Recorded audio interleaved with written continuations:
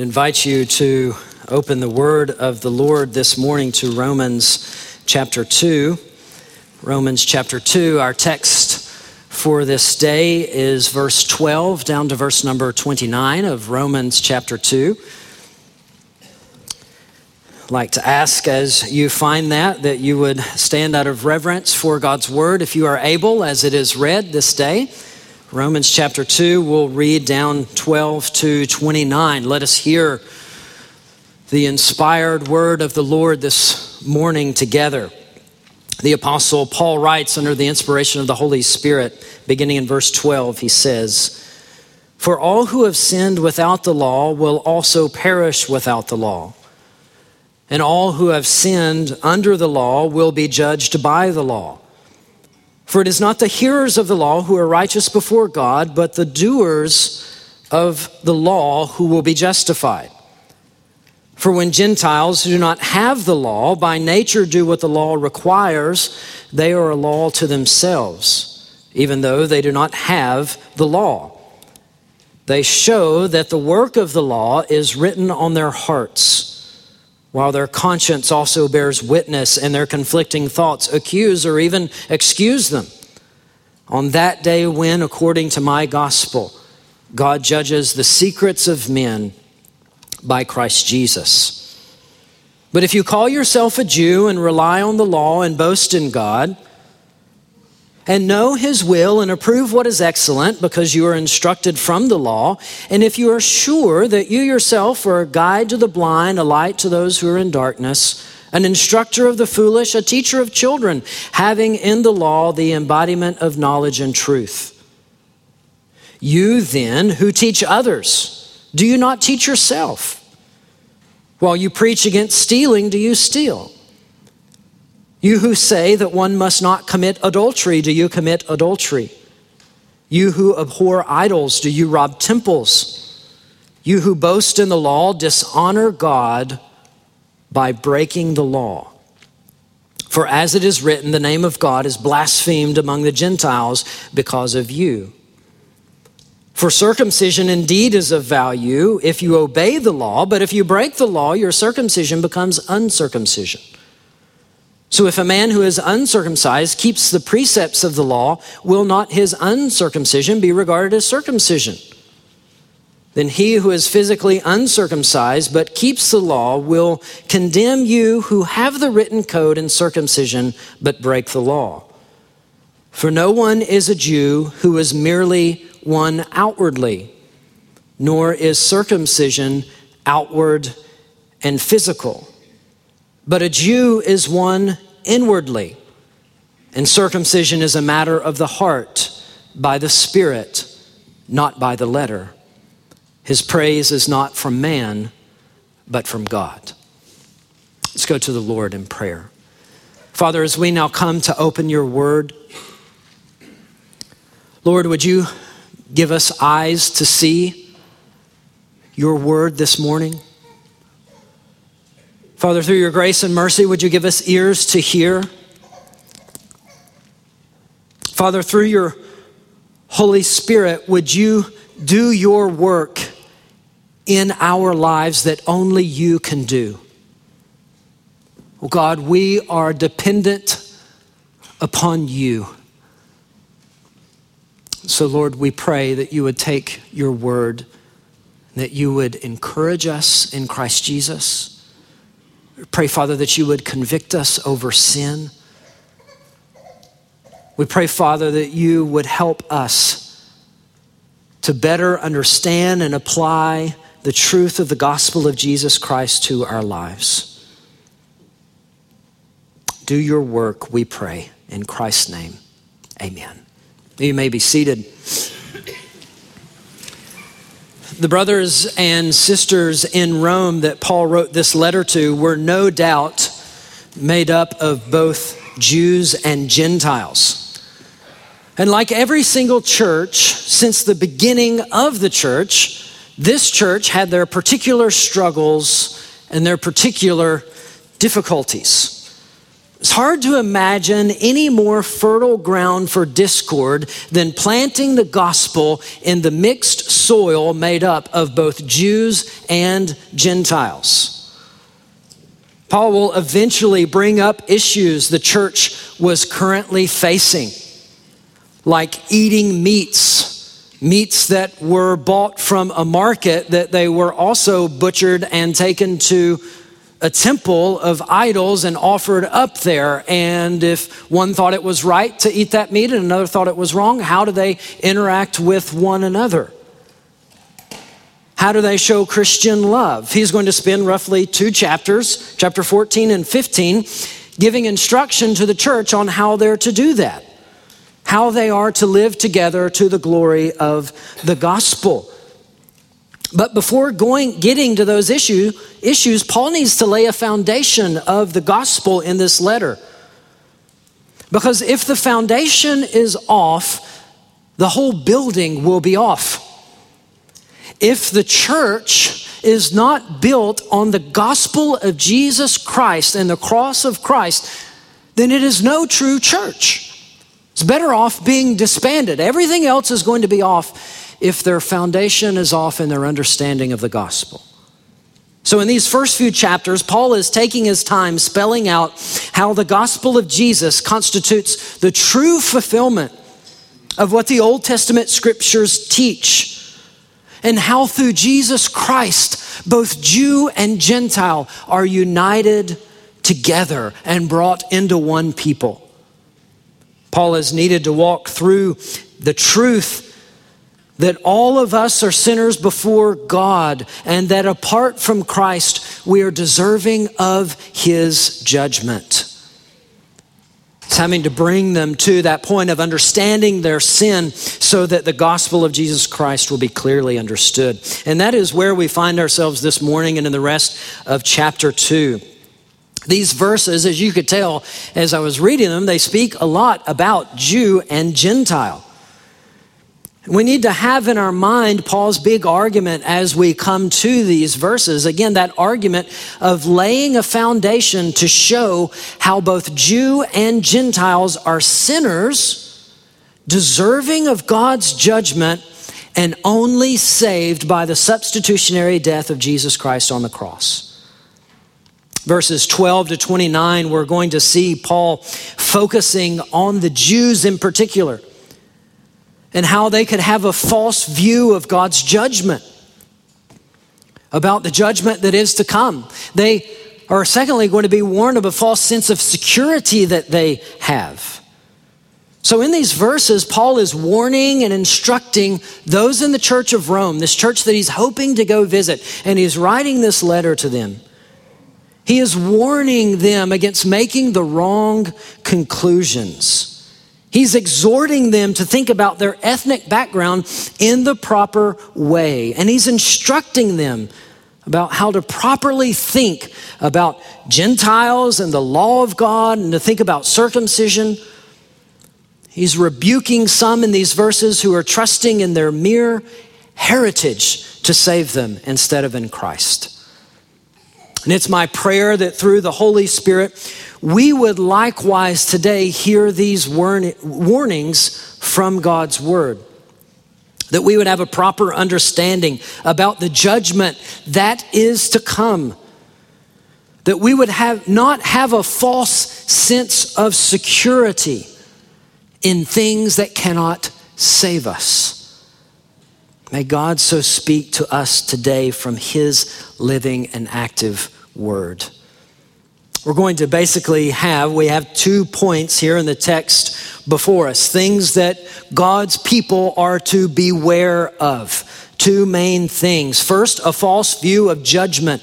We're going to see that in verse 12 to 16, a false view of judgment. Secondly, we're going to see a false sense of security. That's in verse 17 to the end, verse 29. So those 2 things, those 2 warnings to the church, a false view of judgment, and secondly, a false sense of security. So we'll begin with point number 1, a false view of judgment. In these verses, the concept of judgment bleeds over from the previous verses. As you see in verse number 11, just glance down in your Bibles to it. Verse number 11 says, "For God shows no partiality. Each and every person will be judged by God." And in verse 12 to 16, Paul is explaining further what he means by that, what he means by an impartial judgment and what that looks like. The impartial nature of God's judgment has to do with God judging both Jew and Gentiles together. And he is going to judge them, speaking to that fact here, that he will judge the Gentiles, even though technically speaking, they do not have and have not received the law of Moses. That law was specifically given to the Jews in the Old Testament. Many of the Gentiles hadn't heard of it. They had not received that. So Paul is kind of answering here, how can God be impartial if he's judging the Gentiles for something they've not been given, they've not received? The Gentiles haven't received the law of Moses in their life. So how can God hold them accountable to that with which they have not received? How is that showing no partiality? And that's the flow of his argument here as he comes to these verses. So two things to mention here. Paul teaching us about God's judgment in these verses. First thing is in verse 12 and 13, again to reiterate, God's judgment is impartial. Look at verse 12. "For all who have sinned without the law will also perish without the law. And all who have sinned under the law will be judged by the law." You see how this encompasses everyone. Those with or under the law will be judged, and those without the law will also perish without the law. God doesn't make a distinction in his judgment between the Jew and the Gentile here, even though one had the law and the other did not. Notice here there's a commonality between these two. All who have sinned will be judged. Paul again is going to drive this point home crystal clear in chapter 3, that all are sinners, all have fallen. No one has done righteousness. No one is righteous. We have broken his law. In verse number 13, he states, "For it is not the hearers of the law who are righteous before God, but the doers of the law who will be justified." Again, Paul is reiterating the fact that we are judged by our works. As Pastor Adam said last week, good works are not the basis of your salvation, but they are most definitely the evidence. Right? So good works are not the basis, but they are the evidence of what God has done in our life through Jesus Christ. I'm just going to put the pause button on for a moment there on verse number 13, and we're going to pick back up with that thought in verse 25, okay? So we're going to pause there for a moment. So God's judgment is impartial. That's what we see here. Both Jew and Gentile are going to be judged by God. There's no escaping the judgment of God that is to come. Secondly, here we see God is just to judge the Gentiles. Paul is going to teach us how God is just to judge everyone. Look at verse 14. "For when Gentiles who do not have the law, by nature do what the law requires, they're a law to themselves, even though they do not have the law." You see his argument here. God is just to judge the Gentiles because even though they don't have the law of Moses, they still have the law of God. They haven't received this external law, but they have received in their nature, we could call it the moral law of God. And thus they have that law that they have broken, and they are liable to judgment. Verse 15 and 16 explain this concept even further, where Paul writes, "They show that the work of the law is written on their hearts, while their conscience also bears witness, and their conflicting thoughts accuse or even excuse them on that day when, according to my gospel, God judges the secrets of men by Jesus Christ." This is very instructive for us here. Paul teaches that Gentiles have, quote, "the work of the law written on their hearts." How is that? How do Gentiles who've never heard of Moses, have the law of God written on their hearts? Well, it says here it's by their having a conscience, right? The conscience that people have of being a law to them by their understanding of basic morality of what is right and what is wrong. Now we know some people have strong consciences, some people have weak consciences, some people have seared consciences who over time they reject, and it becomes seared and seared and seared. Some have tender, but the point is that the conscience is a sense of right and wrong that Gentiles have. When they sin against and do what they know is right, they are condemned. They are a law to themselves. Sometimes they live in obedience to it, sometimes they don't. Their thoughts conflict. So each and every Gentile, this just helps us understand the world that we see today. Helps us understand that every single person who has been born has this conscience or law of God written on their heart. A couple of months ago, I was watching this show on Netflix. It caught my eye. It was something about the Amazon and people that had first been made contact with through a boat that had gone there, and they had met these people and they were filming them. And it was a documentary that took place over months. But basically, they finally got to the point that they could speak and get somebody to translate and to learn this language and speak about it. And they were talking about this person, not any idea of the outside world. And he was speaking and telling this person, I'm going to kill this man because he took my woman. She was mine and he took him, so I'm going to come and I'm going to kill him.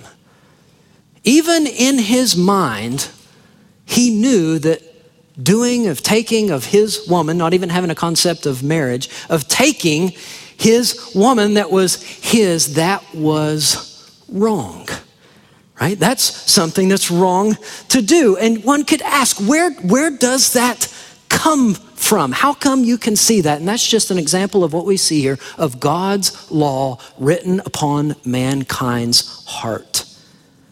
How come people who couldn't care less about God, and just think about the world that we live in and people that you know, how come people that couldn't care less about God think it wrong to steal or to murder or to lie or to commit adultery or to take advantage of others, to give justice to those who are oppressed? It's because of the fact of these verses. It helps us understand the world that we live in. Even an atheist who doesn't believe in the concept of absolute truth will get very upset with you if you steal their car. All of a sudden, he doesn't apply what he teaches, that truth is relative, and your truth is your truth, and my truth is my truth. Well, in my truth, it's not wrong to steal a car, so there. Right? People have God's law in their heart, and they know it, and they've broken it. We need to understand this truth, especially as we engage the world in evangelism of sharing the gospel. We need to know that others who are lost, like we used to be, have a sense in their conscience that they have done wrong. Try to cover it up. Many trust in some sort of works salvation. And that is, you do more good things than bad things and you'll be okay. But we need to point people to Christ, the one who lived perfectly and forgives the guilty conscience. So we need to use this to help us understand with others and to appeal to their consciences that they have of doing wrong and right. And we need to understand of how this applies to Scripture and help show them what Jesus Christ has done to forgive us of our sins. Verse 16 teaches us clearly about God's judgment. It says, on that day when, according to my gospel, God judges the secrets of men by Christ Jesus. All the secrets of men will be exposed. It's only those who through the gospel trust in Jesus that will be saved from judgment. Listen, our greatest need is to be forgiven of our sins. our greatest need in this life, as many years as the Lord gives us, our greatest need that we have is to be forgiven of our sins, because there is a judgment to come. I want to impress that word upon everybody here, but especially those of you who are younger. Those of you children here this morning, I want to impress that especially upon you, to listen, to say the most important thing in life is having your sins forgiven before Jesus Christ. What would it gain you? What would it gain you if you gained this whole world, yet to lose your soul of not trusting in Jesus Christ?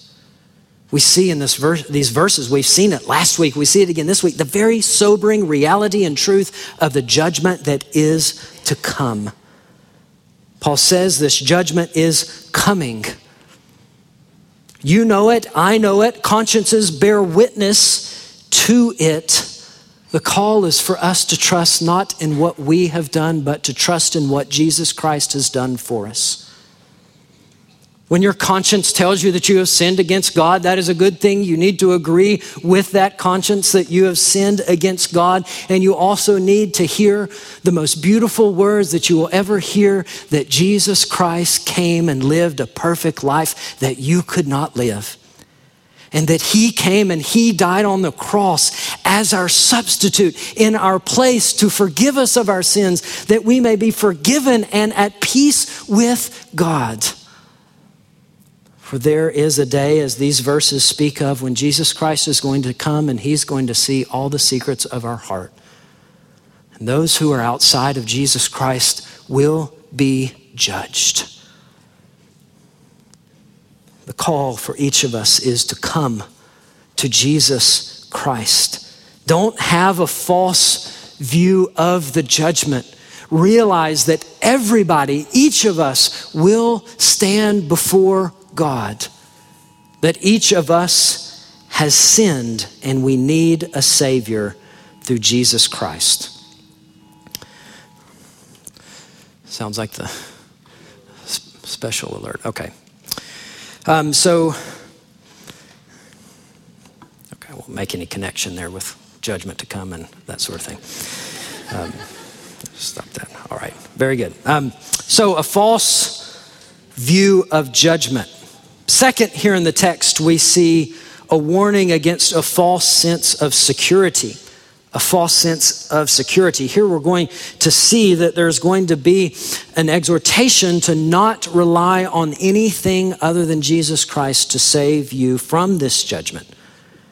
In these verses, now as you see in verse number 17, Paul is in particular, again, he's calling the Jews out here.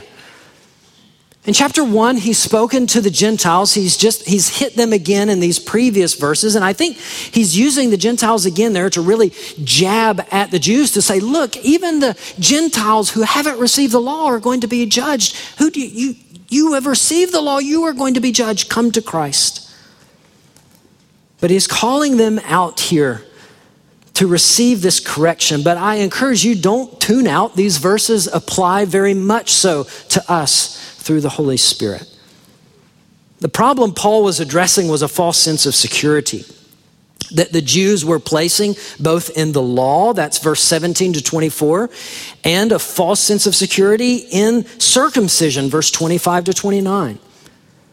Now, it's not that the law was bad. It's not that circumcision is bad. The problem was that they were placing their trust in having the law and having circumcision and not in Jesus Christ alone. As we will see, it was an external versus internal issue. The Jews here thought that just because they had the law, just because they had circumcision, they would be fine with God, exempt from his judgment because they had these things. It was a false sense of security. Two main flows of thought in these verses that Paul is teaching us. The first is in verse 17 to 24. Merely possessing the law will not save from judgment. Okay, merely possessing the law will not save from judgment. Having the Bible, right, that you probably have before you, is a good thing, obviously. Teaching others is right and good. But placing our hope and relying on those things to make us right with God is incorrect. It is a perversion of something good. That is exactly where some of these Jews found themselves. They had the covenants, they had the teachings of God, they had the pedigree, and they relied on those things to keep them from judgment. They had a false sense of security in being recipients of God's law. They thought since we have God's law, they were fine with God. And we as people today need to hear this. Merely possessing and knowing God's word will not save us from judgment to come. We're not to boast in the fact that we have the Bible and others don't. We're only to boast in Christ and what he's done for us. And just like in chapter 2, verse 1 to 5, Paul calls out the Jews here for a self-righteousness in their life. He calls them out for being hypocrites here, of saying one thing and doing another. He lists here the misplaced hope that they had in all of these things. And you look through this in verse 17 and following, and it's this long kind of if-then statement. Paul is excellent at these sorts of things, giving these long kind of sentences and arguments, and then he's going to go a long way and then finally get to the point that he's making. So the if is like verse 17, 18, 19, 20. If you call yourself a Jew and rely on the law and boast in God and know his will, approve because you're instructed, if you're sure that you're a guide to the blind, a light to those in darkness, an instructor, a teacher, having in the law the embodiment and knowledge of truth, as he says, verse 21, you then who teach others, do you not teach yourself? While you preach against stealing, do you steal? You who say that one must not commit adultery, do you commit adultery? You who abhor idols, do you rob temples? You see the disconnect here in these verses of teaching others but not teaching yourself, as Paul says. And they consider themselves to be all of those things, a guide, a light, an instructor, a teacher, having the law, etc. Yet the self-righteousness comes across in their willful disobedience of the things that they teach not to do, they do. Teaching that adultery is wrong, but a willful commitment of adultery. Thinking they are okay because they have these things externally. They preach against idols, but hey, if one wants to make a little cash on the side, why not go to the Gentile temple and maybe grab an idol or two, and then you can go to the market and you can sell that off and make a little extra money. Preach against it, yet gain from it. Now, certainly not every Jew was doing these things. Some were, but not everyone. But Paul uses this blatant and shocking example of disobedience to prove the point that they have violated God's law and they stand condemned because of it. They're in need of a Savior. And here comes the barb in verse 23 and 24 that Paul pokes them with. You who boast in the law dishonor God by breaking the law. That's the point there of those verses. You boast in the law, but actually what you're doing is you're dishonoring God by breaking the law. For as it is written, the name of God is blasphemed among the Gentiles because of you. Their boasting was actually a dishonoring. Why? Because they boasted in something they couldn't keep. They boasted in merely having an external law of Moses, and the Gentiles saw this and they saw their actions and they blasphemed God because of it. It's like a reverse witness to God, like a bad witness. This is something that we see all too much in our own day. Have you ever heard somebody say something like this? The church is full of hypocrites. I don't want to have anything to do with it. or something like that. You ever heard that statement before? My guess would be you probably have. I always have mixed thoughts, quite frankly, when I hear that. Because in one sense, yes, Christians are hypocrites in that we sin.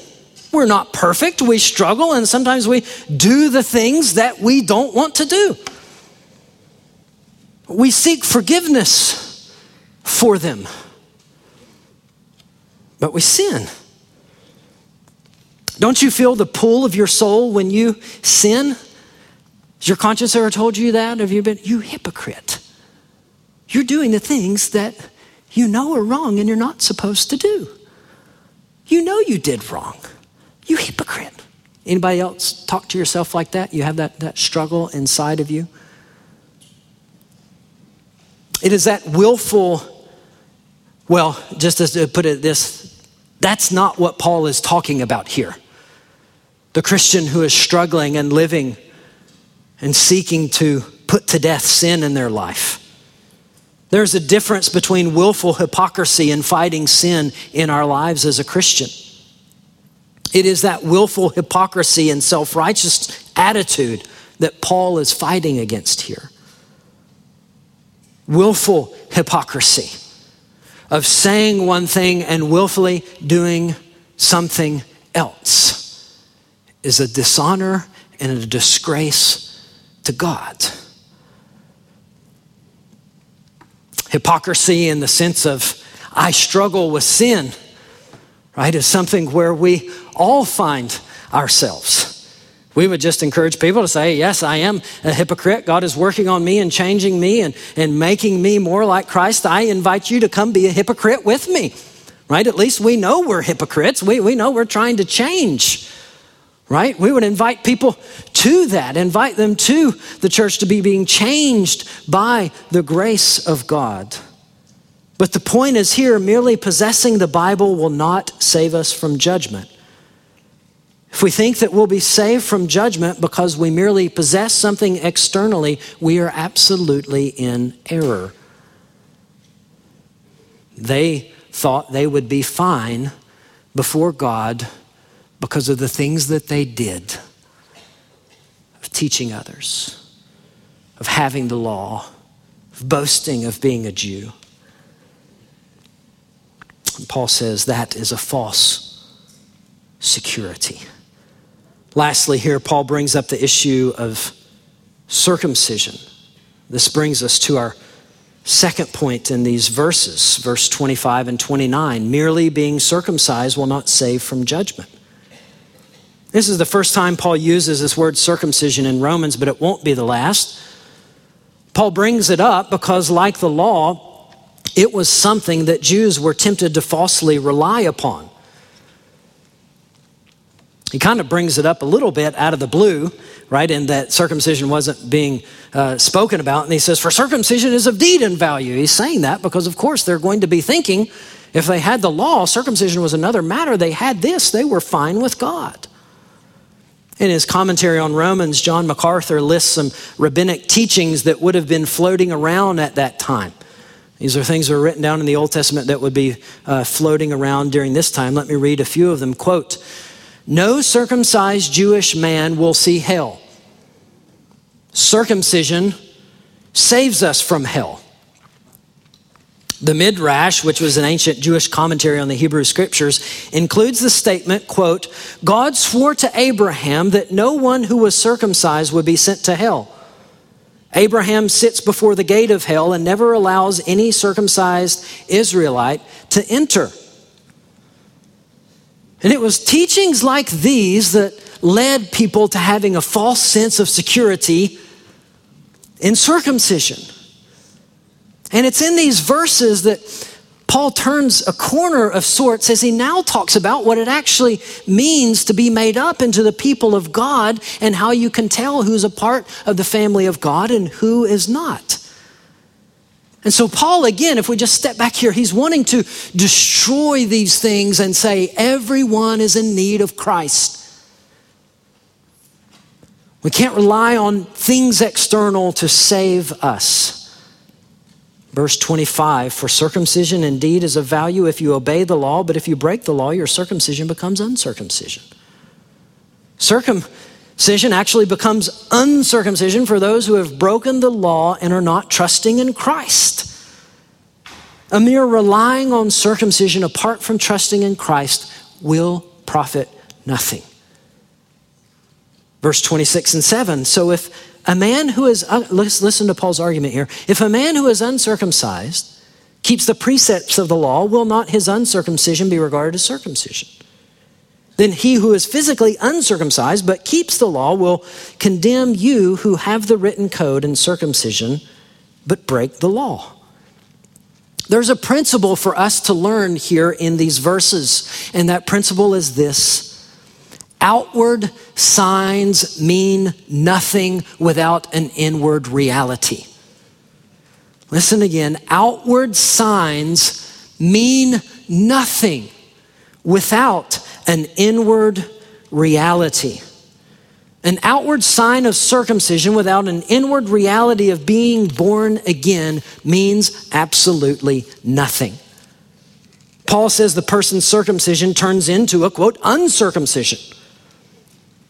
Without inward faith and trust in Christ, the outward sign, whatever that sign is absolutely worthless.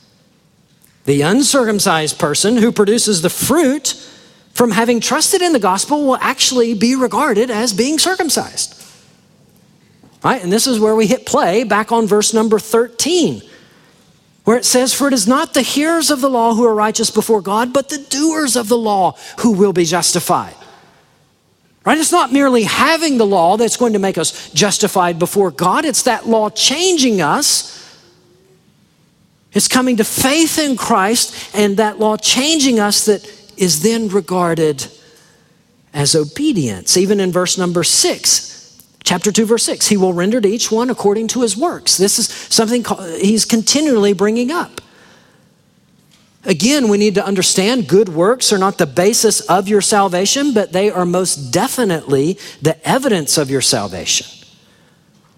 Listen, a true root will produce true fruit. Faith alone saves, but saving faith is not alone.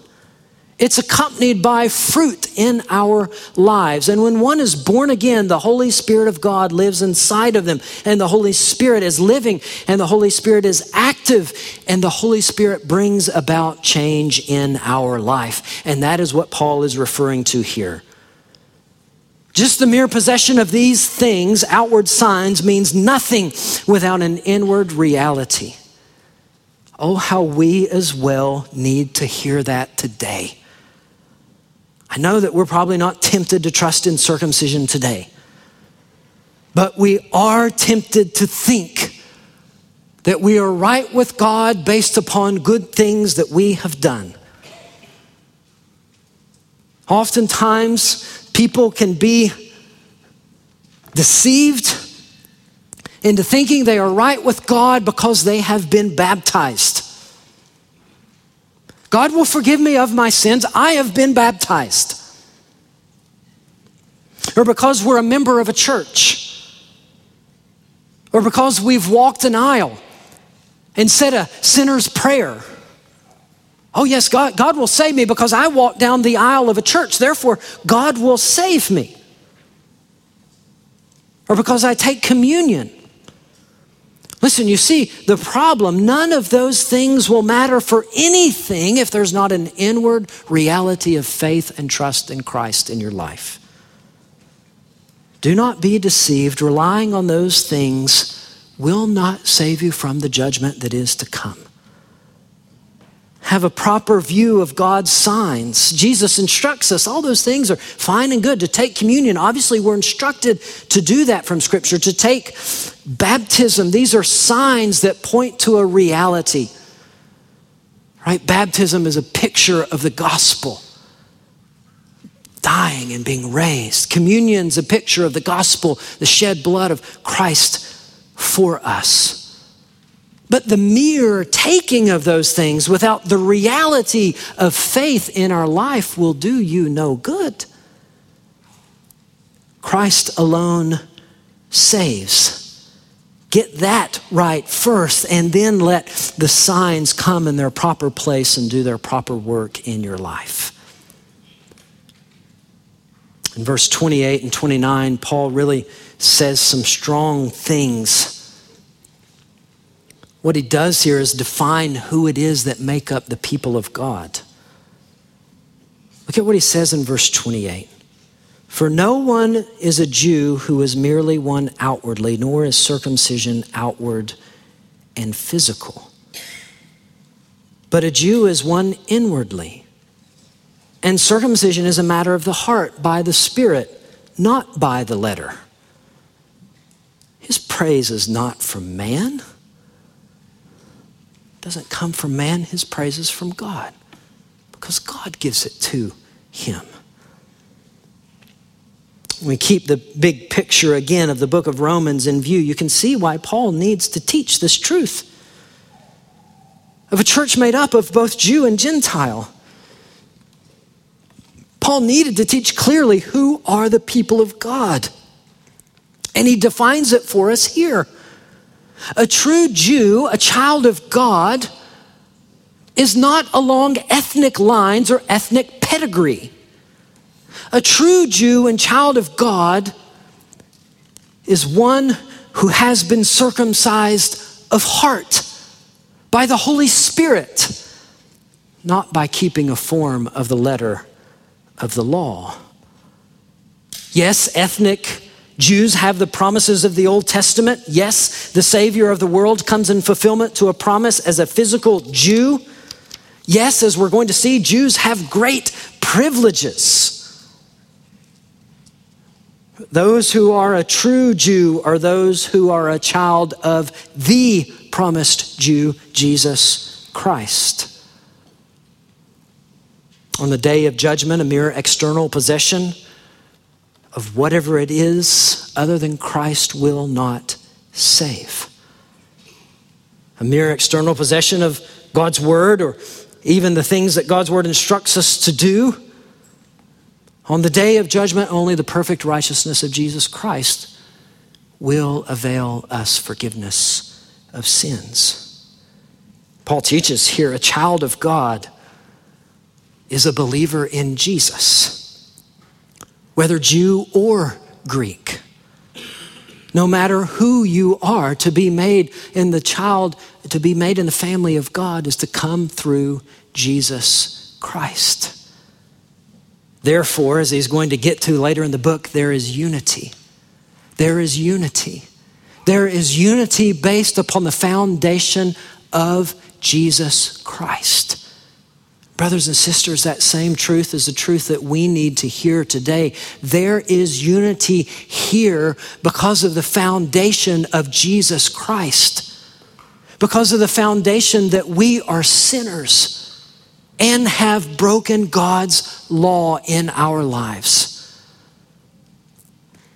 And that we receive forgiveness of sins through Jesus Christ, which unites us together. Differences, yes, but united together through the gospel of Jesus Christ, living together in Christian love with one another. Beloved, I don't think chapter 2 could be more clear in showing us that there is a judgment to come. Please listen. These are not my words or these words. This is from Scripture. There is a judgment to come. This life, as most of you know and realize, will soon be over. This life, the Bible says, is a mist. Our years go by and they go by. The older you get, the quicker the ball rolls. And there is a judgment to come. We want to live today as if there is not the reality of a judgment.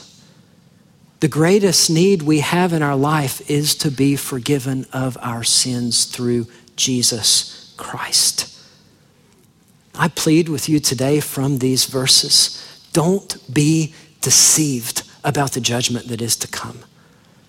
Don't place your security and your hope in good things that God has told you to do, that you think you'll be right with God because you've done these things. No, our only hope of being right with God is through the person of Jesus Christ.